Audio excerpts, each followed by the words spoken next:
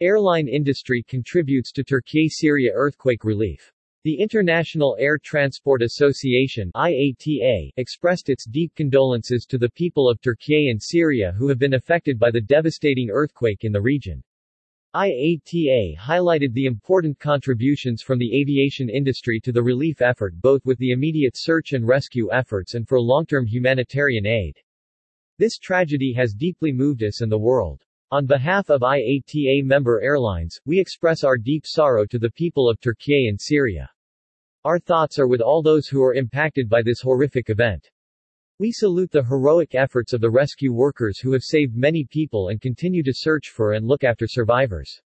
Aviation is playing a major role in supporting these efforts and in delivering the humanitarian aid that will be critical in sustaining people through the recovery, said Willie Walsh, IATA's Director General.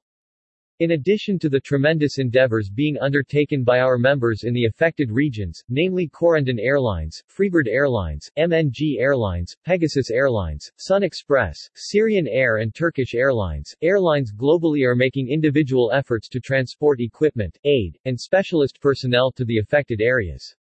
Some of the airlines involved include Aegean Airlines, Azerbaijan Airlines, El Al, Emirates, Euro-Atlantic Airways, FedEx, Fly Baghdad, Cam Air, Lufthansa Cargo, Middle East Airlines, Air Liban, Mongolian Airlines, Pakistan International Airlines, Qatar Airways Cargo, Saudia Cargo, Smartwings Group, Wamos Air.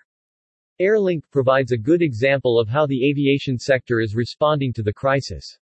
A non-profit organization specialized in crisis response and logistics, Airlink coordinates donated airline resources and NGO needs in times of crisis.